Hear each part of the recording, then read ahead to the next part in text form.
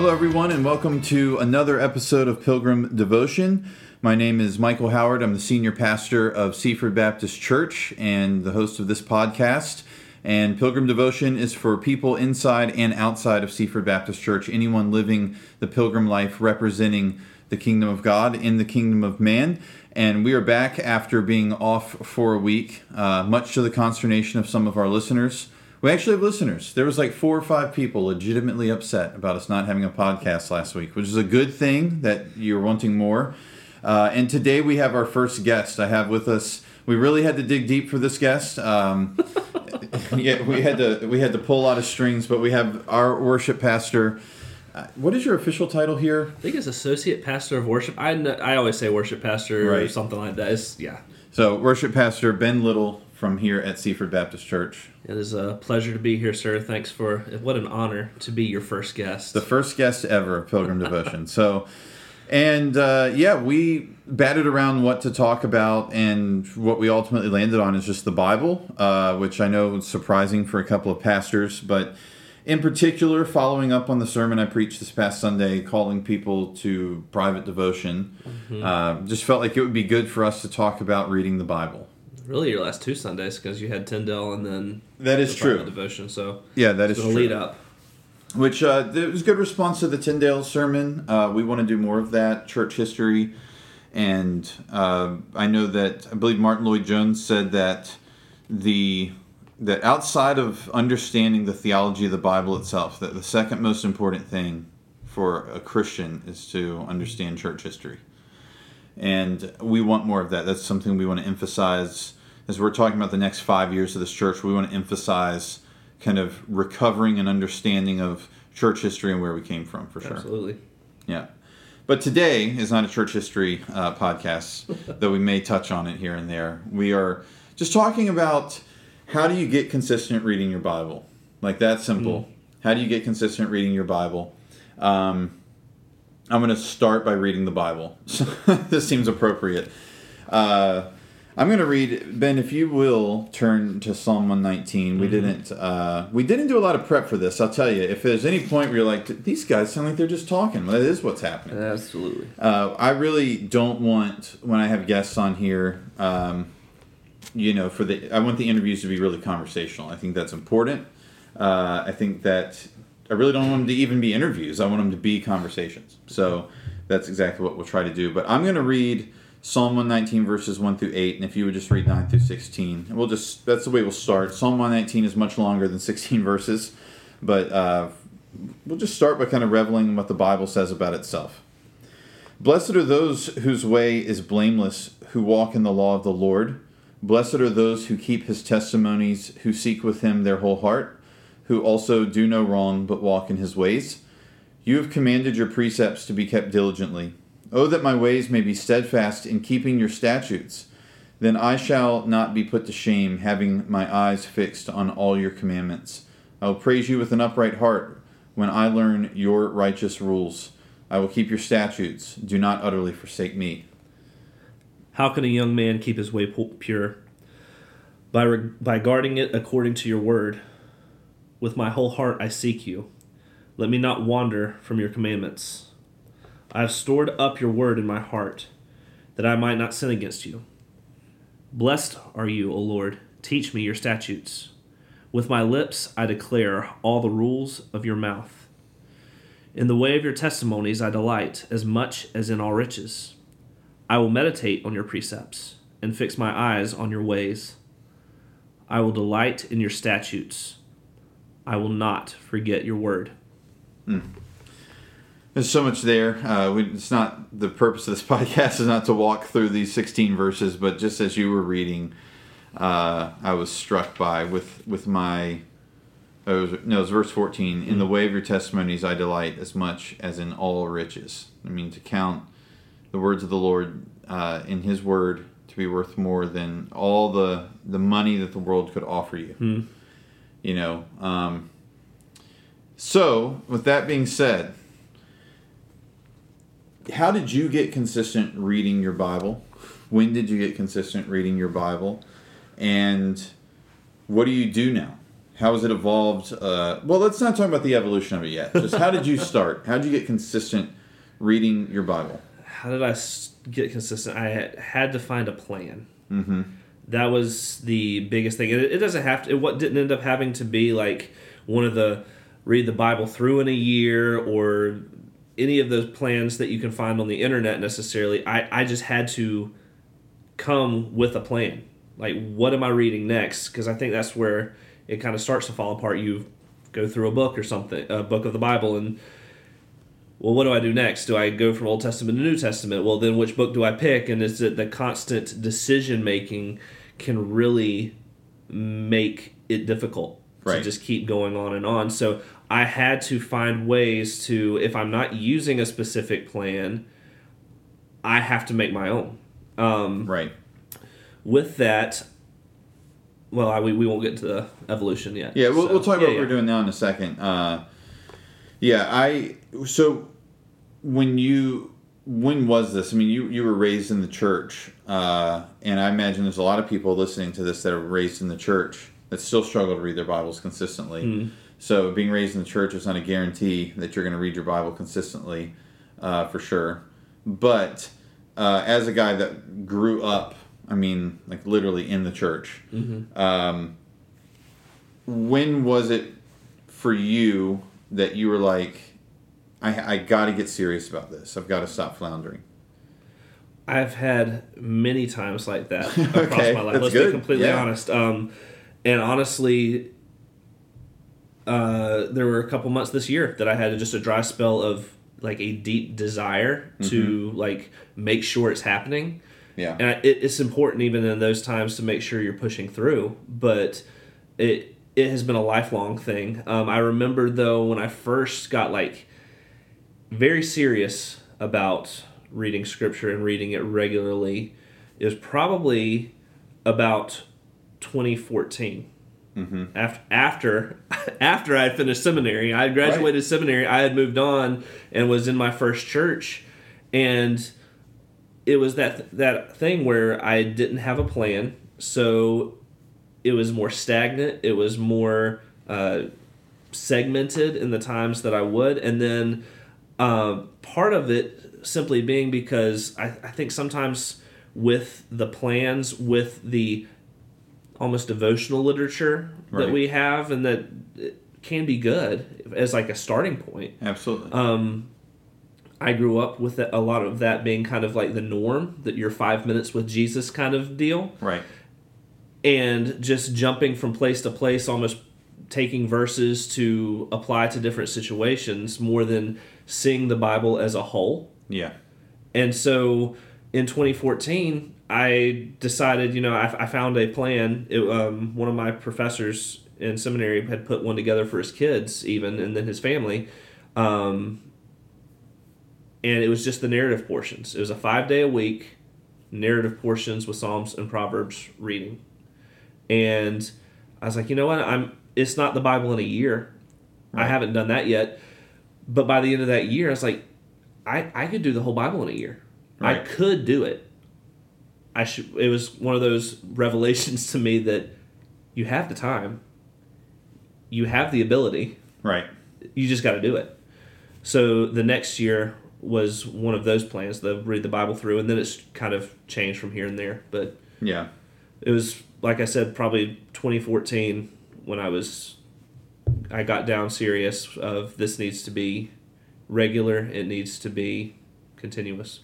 I think sometimes people have this idea that pastors, we accepted a call to ministry at some point, and then every day after that it was, we woke up and said, "O thou sovereign Lord, speaketh to me from thy word." At 4 a.m. At 4 a.m. Everything, yeah. That we haven't struggled with this. You're talking about seminary. I mean, I can honestly say that I've had a very up and down, like roller coaster relationship with daily Bible reading up until really the last couple of years. I mean, when I was a teenager, I remember when I first became a Christian, I couldn't get enough. And I had a New Living Translation, which the New Living Translation is not even... I wouldn't count that as a Let me be careful about how I say what I say here. I would not count that as necessarily a translation of the Bible, but a paraphrase of a translation of the English Bible. And if you use a New Living Translation regularly, I would encourage you to get an English Standard Version, a New American Standard to lay beside it. So even like an NIV is going to give you more of at least a topical translation from a verse. The thought of the verse more than the New Living Translation would. But that's what I had. I had the New Living Translation. Sure. I became a Christian. My parents got that for me. They were baby Christians. They were listening to Joyce Meyer, who's a false teacher. So they got saved and started listening to Joyce Meyer on TV, and it took them like 7 or 8 months to figure out that was not good. I was reading the New Living Translation, but despite all of our, insufficiencies as baby Christians, I was loving the Word. I was reading the book of John, which is one of the reasons I challenged the church. I always challenge people to go back to John when they need to get back to the basics. I think that the length of it at 21 chapters is just about right for somebody to just kind of establish that new habit again if they read a chapter a day. So I was reading John and I specifically remember being sad about, as I was getting toward the end of it, I didn't want him to die. I was like, that's how just raw my love and affections for him was. Even though I knew he had to die for me to be saved, that early on in my faith, I was like, oh, I just don't want him to die. I didn't want him to go away. It was like I'm loving reading about him and reading about him talking and all of it. I remember being in Myrtle Beach. The week after I was saved, my family went on vacation in Myrtle Beach, and I was reading my Bible at the poolside at the Reef Hotel in Myrtle Beach next to the lazy river. I got up to go back to our room, and this old man, he was like, son, you know what you have in your hand there? He stopped me, and I was like, it's a Bible. And he was like, that's the greatest treasure on the earth right there. And I was like, I know. So, but then from there, I would just have these periods. I'd get fired up about God in the summer, and I'd go to school, and I would have, like you said, I'd get into the rigors of daily school life, and I wasn't reading my Bible, and then we'd have something at church that would kind of spark me and fire me up. That kind of was the way my Christianity went for a long time. As you get into ministry, you have to read the Bible, right? You're studying it for ministry. But devotionally, I was still struggling with a lot of up and down. Yeah. A lot of, I call it roller coaster Christianity, where, if you're on Apollo's chariot, Apollo's chariot, if you are listening and you're around here, it's the perfect metaphor because it's nothing but hills. And that was it. I was just going up and down for so long in that devotional life, peaks and valleys. So really it was reading for me Booker T. Washington's autobiography.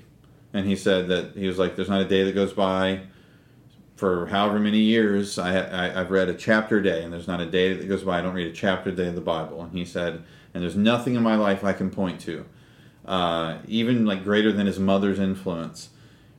He said, then the Bible is making me the man that I am. And when he would go and a lot of the slaves that he worked with that would be reformed, they didn't know how to live life.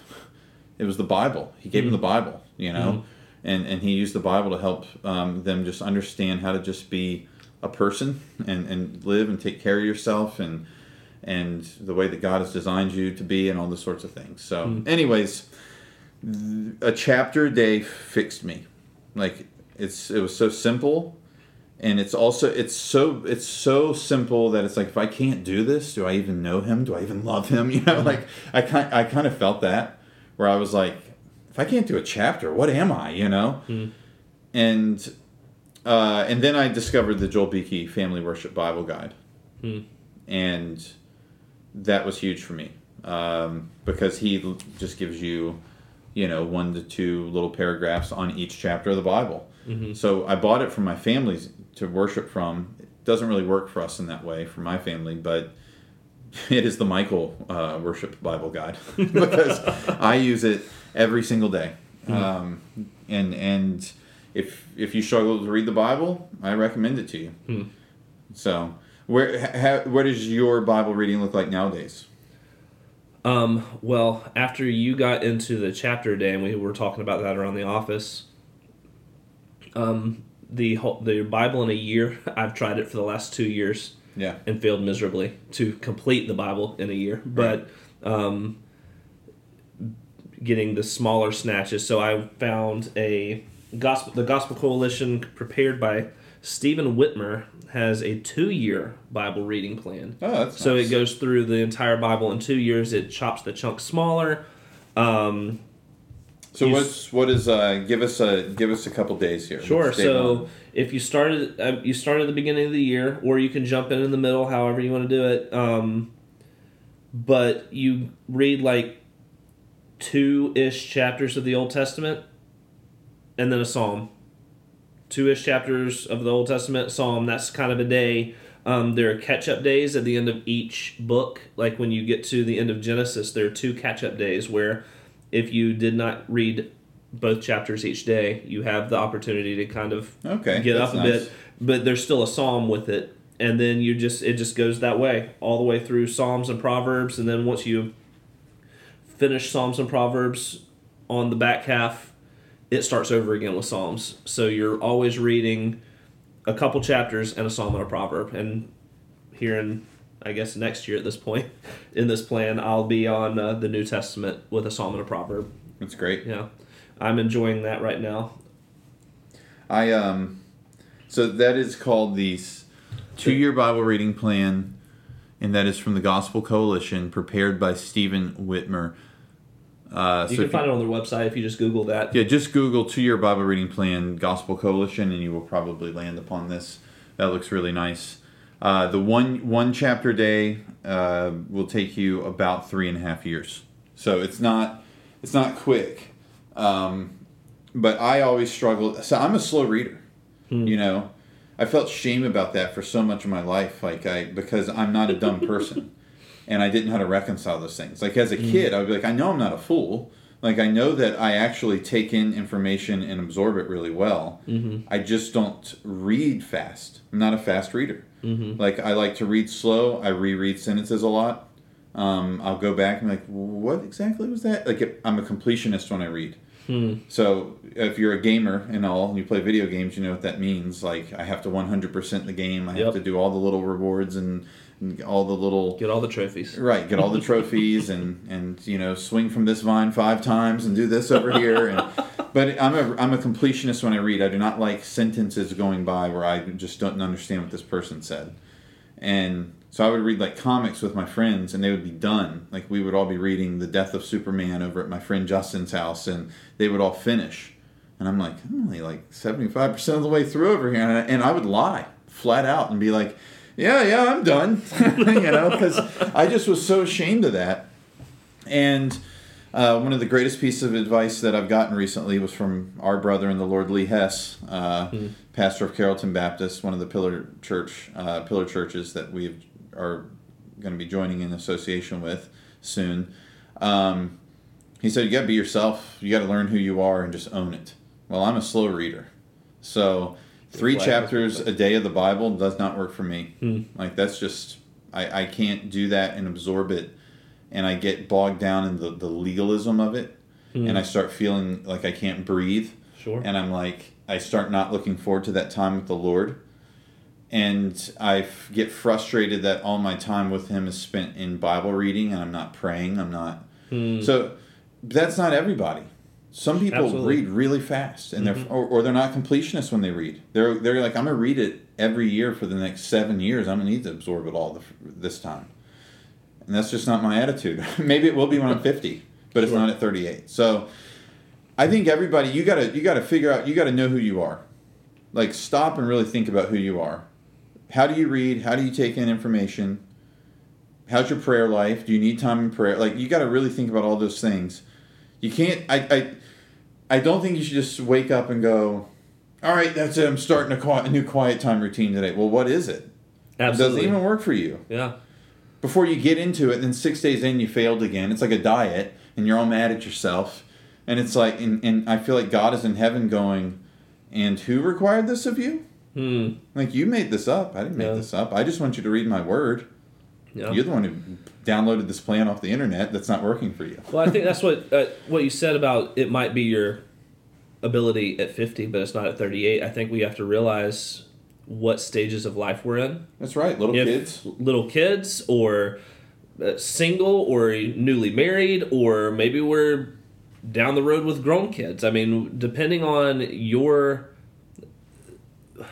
what the Lord has put in your life at that time is going to be what you're able to handle. Yep. And as long as you are faithfully in the Word, making His law your delight, making His Word and rejoicing in it in that time, that's what matters. Yeah.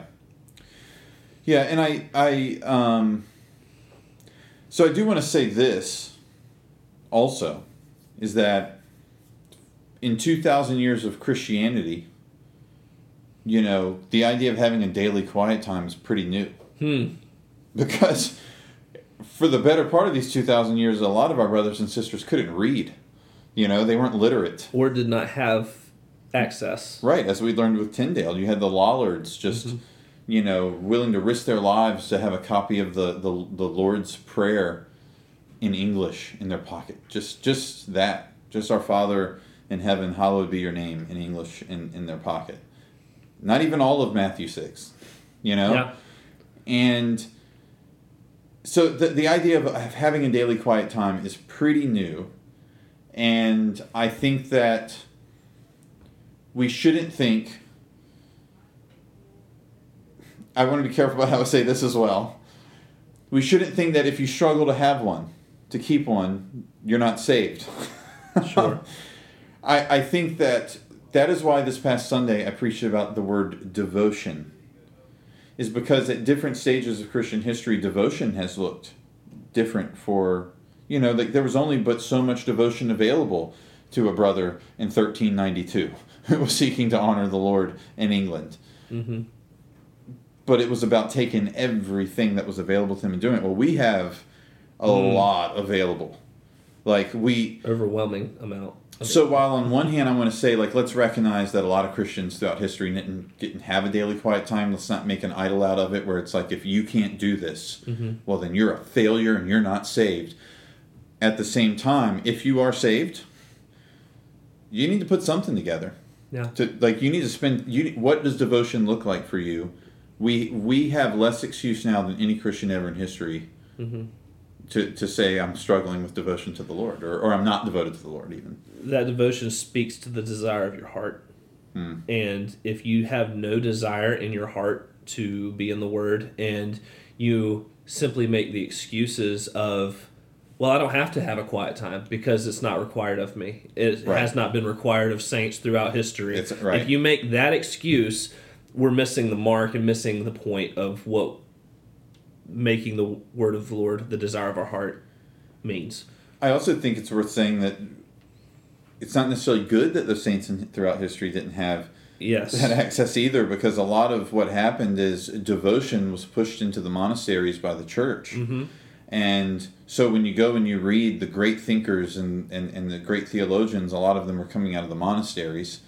And, Luther was the guy saying, priests, no, everybody is a priest, right? Everybody is devoted to the Lord. And then what's one of the first things that Luther desires to do? Get the scriptures into the common language. So it's in your common tongue. Be devoted by reading the scriptures. It just makes sense that it is what you would do. And yet, if you struggle, don't let Satan make you feel like you're not saved. If there has been this desire in your heart, like you're saying, all these years to read the Word, and really the issue is you haven't found what works for you. But the desire has been there.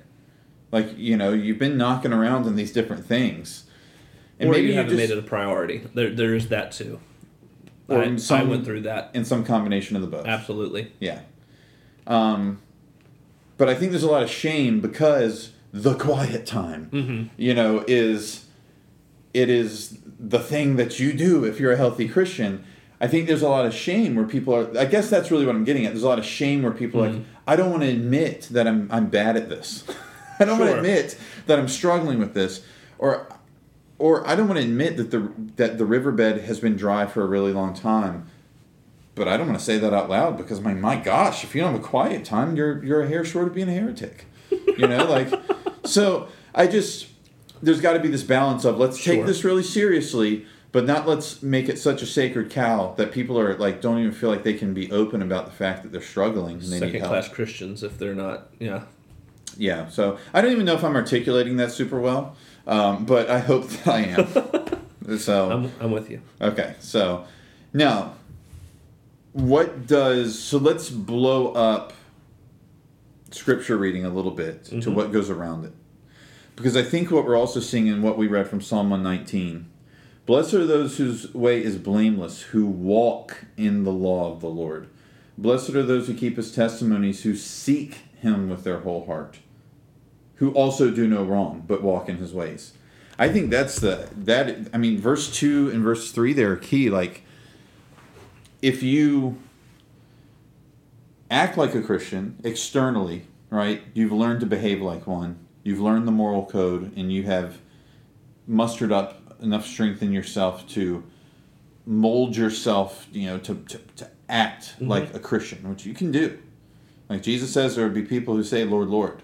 So you can, within your own, moral fortitude, whatever you have in your fallenness, you can muster up enough to fake it. Sure. But that's not what Psalm 119, 2 and 3, that's not what the psalmist is saying. Mm-hmm. Blessed are those who keep his testimonies and who seek him with their whole heart, who also do no wrong. It's like you were saying, the heart is seeking him. I want to meet him in the Word. I want to be changed by the Word. I want to know him through the Word. Mm-hmm. And my legs are being obedient, right? And my heart and mind are reacting in obedience to it. So there is an internal desire, an internal stirring of the affections, a love, a decision of the will to be obedient, and then that results in fruit. And I think that is important. And I think what that means is you can't just read the Bible every day and check the box. That it has to be an act of worship.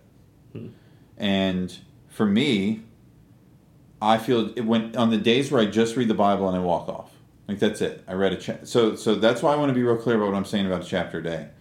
If I just read a chapter a day, even if I read Beaky's commentary on it, my favorite theologian these days, Joel Beakey, and I walk off, I feel disobedient. Like that's where I'm at now. Good, yeah. May not been there all the time, but I'm at the point now where I'm like, how can I read it, take it in, and not talk to him, or sing to him, or confess my just absolute wormness, if that's a term I could use, to him? Like, how could I just read it and just walk off? Because it's not just a mirror. It is a mirror in the sense that it shows me who I am and I want to make change. But it's not just a mirror, because all a mirror is in the morning is something that shows me my physical appearance. Make some change and walk off. The mirror doesn't require anything more of me than I don't have any hair, but, a quick trim of the eyebrows or whatever. The mirror doesn't require me any more than that. It doesn't ask me to deal with my heart, but the Bible asks me to deal with my heart. And so it's a mirror that looks within. And it's also, once it exposes me, I've got to talk to him about it. And it exposes you as not being like him. So not just exposing you, but exposing you as not being holy, not being like him. And it exposes him, right? Because he is revealing himself to us in the Word. So worship must surround it. And if you're reading the Bible regularly and you're not worshiping, that's the next step for you. If you're not reading the Bible at all, start there. If you're not, if you're just reading and that's pretty much it, just kind of read your Bible and you leave, and you're listening to this, the next step is you need a daily worship service. I mean, that's the way I feel about it. Routine. So what do you have? What is your? I see you brought Dr. Scott Daniels' Tune My Heart in with you. What is there a daily Ben routine? I have been revamping my routine because I have found, like I was saying earlier, I've struggled even the last several months of this year simply because of stage of life, because I was not getting up early to make it priority. Right.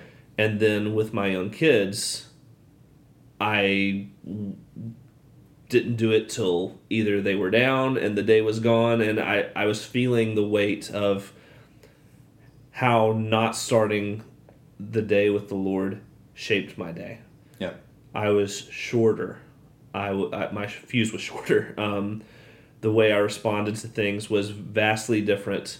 There was definitely good in doing it in the evening. I was still in the Word and communing with the Lord and everything, but starting the day, there's just something to be said. I brought Dr. Annual's book in here, though, because he was the one who wrote that 5-day-a-week narrative plan that I did when I first went through the entire Bible in a year. And this Tune My Heart is the souped-up version of that. His plan is in here.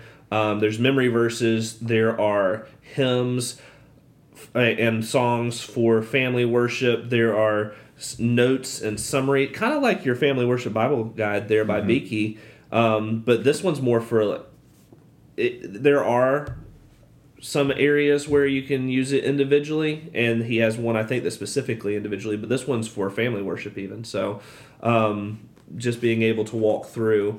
So that's why I brought that in, because that's what really jump started me into a regular daily getting through Scripture. And then after that and since then, like I said, I've been backing down to closer to your chapter a day, just so that more of that routine can be there. But to answer the question of my routine, I get up. Some days I shower first, some days I don't, and then. Wow, we're really getting into the details here. Man. I know. So, but what kind of shampoo are you using these days? Exactly. Yeah.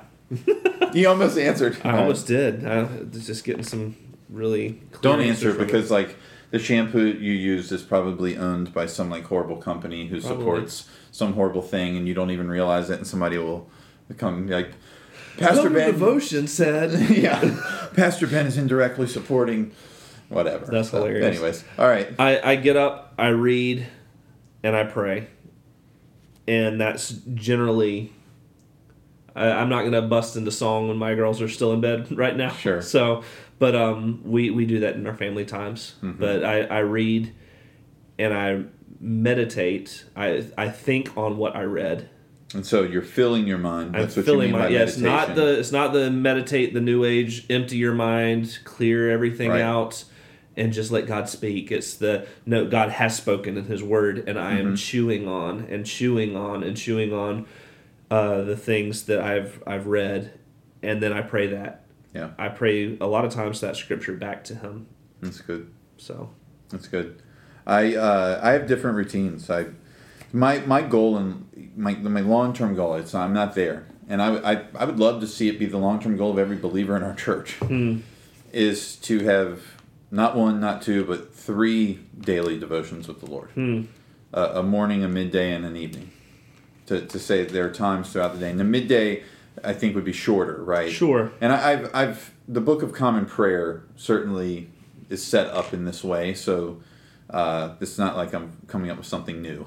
But if you look at the Book of Common Prayer, I find it to be the morning and evening are longer, and the midday is a bit shorter.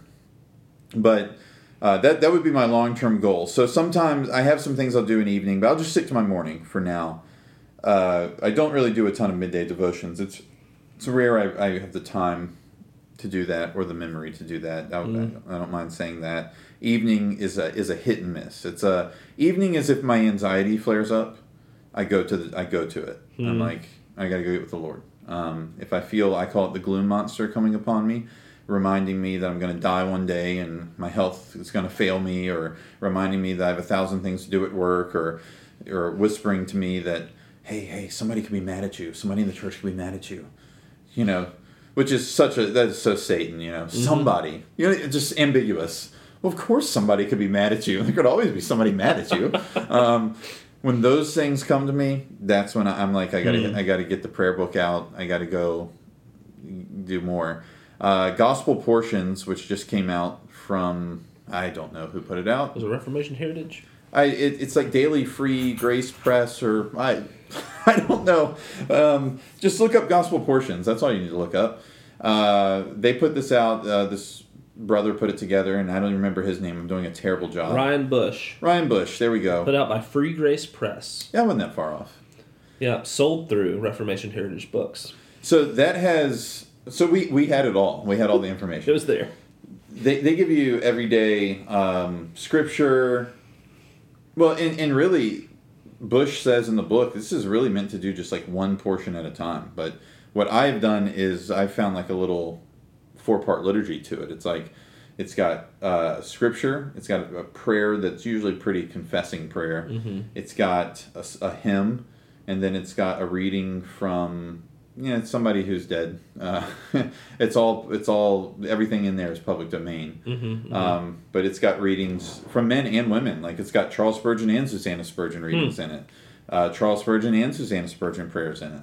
So really good.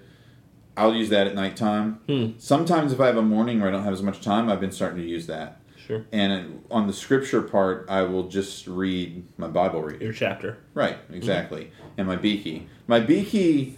Every day is that's my meditation. Reading what he had to say and really just kind of thinking it through. And a lot of times prayer will start to be born out of that, immediate prayers. The tool I use most often is not the daily worship book I put out to the church, which I encourage people to use. There's something about using this thing that I made that I struggle with. It's like I put it together, so I think it's not good. So when I'm using it, all I can do is look at it and go, "Oh, I should have done this. Oh, I could have used this prayer here." Is that a typo? Yeah. I'd love to know if Dr. Aniel's able to actually use "Tune My Heart" himself. So, I can't use that. Yeah. So I don't use that very often. I do use it sometimes. I do encourage others to use it because I think others have found it to be a good tool. But it is "Be Thou My Vision" by Jonathan Gibson. I mean, that is. Going through that liturgy each day, when you get to your scripture reading, I just do my daily scripture reading and do my Beaky. And then what I've added in this year is a Puritan. Puritans write in paragraphs. Some of their sentences are paragraphs. But generally you can take in little chunks of Puritans. And I don't care how long it takes me to finish. Thomas Goodwin's The Heart of Christ is 107 pages. I've been in it for 2 months. I don't care how long it takes. I'm going to read it and be a completionist.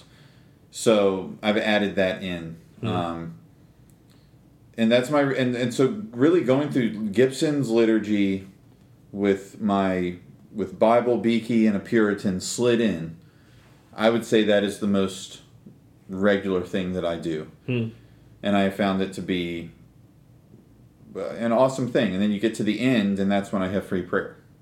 That's when whatever I've soaked up, I try to kind of pour back out. But there are days I don't have free prayer in me. I'm too sad. I'm too depressed. I'm too anxious. I'm too busy. Sadly, I need to get going. And that is when I turn to the Lord's Prayer, or I will turn to praying throughout the day. I'll just say, Lord, I'm going to have to pray to you throughout the rest of the day. And just kind of keep it going, and try to be more intentional about that. But bottom line is you need to come up with a plan for yourself. Yeah. We've thrown a lot of tools at you here. We've said a lot of things. Make them your own. Yes. Do it. You don't have to do the Ben plan, the Michael plan. Do what works for you. Yeah, just come up with a plan. Start to work on a plan, and you don't need to have it finished. No. I think that's the biggest thing is just reading your Bible every day. Consistency. And when you get done, praying. Can we talk about consistency too for a minute? Because a lot of times we get into ruts where we don't feel like it, where our heart's not in it, and we do feel unauthentic with checking that box. Right. And we talked about that a little earlier. I think we should talk a bit about how we are what we love. We do the things that we love, and to get that rhythm in our lives to get us to love it, sometimes it takes doing it even when we don't feel like it. Absolutely. So we need to make sure that even those days where we feel like we're waking up and we're like, man, God, I don't have it in me. I don't have it in me. I don't have it in me to be confronted with your word, or I don't have the time right now, or I might not have time today. Just stopping, asking for his strength, and making sure that we're in it even just a bit. Even if it's a few verses, just making sure that we are taking that to make sure that it is cultivating in our hearts the desire. Absolutely. I mean, a very feeble sports metaphor. When I got into English soccer, I didn't know what team I was going to cheer for, and I heard for the first time Anfield sing "You'll Never Walk Alone," and I was like, "Oh, I'm a Liverpool fan. Like that's it, done." It was like I was like I got chills, and I was just like, "This is it. I'm cheering for this team." But the first game I watched, it's not like I was upset the way I am when I watch like Washington football. You know what I mean? I wasn't engaged. I wasn't feeling any. I was just watching it. I was like, "What is this?" You know, I'm watching it.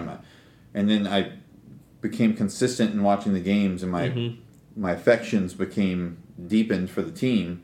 And I remember about 3 months into watching them, there was a game where every kick of the ball, I was like, "Oh no, what?" And then I was like, "Oh, I care about this. Yeah. I love this team now." And they are, one of, if I have, you only let me watch 2 sports the rest of my life, they are one of 2 teams I would watch, them and the Commanders. And so it's not a perfect metaphor because the Lord is much more important, and I decided to love Liverpool. But with the Lord, once you know Him, you need to keep coming to Him and learning more of Him. That's how relationships work. If I had gotten married to my wife on June 5th, 2010, and said, "All right, well, we're roommates and see you when you see you." Exactly. And we don't make an effort to talk about things, and I don't talk to her and learn about her and her character and her heart, the relationship is not going to grow. And so the relationship with the Lord is going to grow when we spend time with Him. Now, here's what's helped me is understanding His heart and my heart. His heart is not changing every day. Mine is. There are days that I wake up without so I view my heart like an ocean. That's the way I look at my heart. Coming out of reading Matthew Henry's book on meekness, the gauge for meekness for me is water. So I think of my heart like water. And there are days where I wake up and my heart is like glass. And I cannot wait to get to the Bible. I just am like peace. Throwing my children out of the way and my wife out of the way and the breakfast cereal out of the way. None of it matters. Just I'm going to get in my garage and be with the Lord. There are other days where I wake up and my heart is a stormy sea. Like there's white caps, the waves are crashing into the dock. And there's no explanation. I wake up mad. I wake up wanting everything to be cleaned. I wake up upset about how cluttered the house is, or about this, that, and the other. And why? I went to bed normal. I just woke up angsty. Like, my heart is so fickle. I cannot trust it as a gauge of whether or not I should read the Bible. Absolutely. Like, I have to come every day knowing whether it's glass or whether it's stormy sea, I have to come to the Word. But I will say to the Lord, you know the heart, you know that it's a raging sea today. You know that it's just white caps and just nobody could survive out here. Like this is way out. This is like where the crab boats are in Alaska. That's where we're at today. I'm glad that you are still who you are. Absolutely. And to mix metaphors. Yeah. And I know it doesn't happen every single day when my heart is that way. But who calms the sea? Oh, absolutely. When I find that more times than not, when my heart is that way, and by the grace of the Lord, I still make it into His Word. Yeah. It at least recedes some. Yeah. If not, calms things. Absolutely. Many times where I start is the raging sea, but by the end, it's at least dry. It's at least saleable. for my wife and my children and my church. So thankful that he is good in that way in his word. So be in the word every day. If you're walking around with your heart as a raging sea, and you want that to stop, or it's you feel like it's a sea that's about to collapse into a sinkhole, just collapse in on itself and disappear even, and you just feel like you're drowning in the sea. Well, read your Bible. Don't wait until everything's okay. You're not gonna get yourself out of that. So we need to wrap up because I can see we've been going for longer than I usually go, and it's been a good conversation. But we do need to wrap up. So thank you for joining us. It is a good time for us to ask, as we've been talking about the heart and comparing it to a sea, how is your heart and how is your soul as a Christian man or woman? How is your heart doing? How is your soul doing? Like, how are you really doing? How are you doing with God? How do you see his grace at work in your life? Where do you see his fingerprints? You can say, oh, yes, he's working here, and he's working here, and he's working here. And then where there are places where you're like, I want him to work here. And maybe he's trying to, and I'm being stubborn, but I want something to give over here. Well, pray about those things after you read his word. So, keep at it in the word each day. That is going to help you as a pilgrim that is seeking to represent the kingdom of God in the kingdom of man. We will be back with another episode next week. Until then, keep living that pilgrim life. Ben, you want to say goodbye? Sure. Have a good one, guys. All right. See y'all later.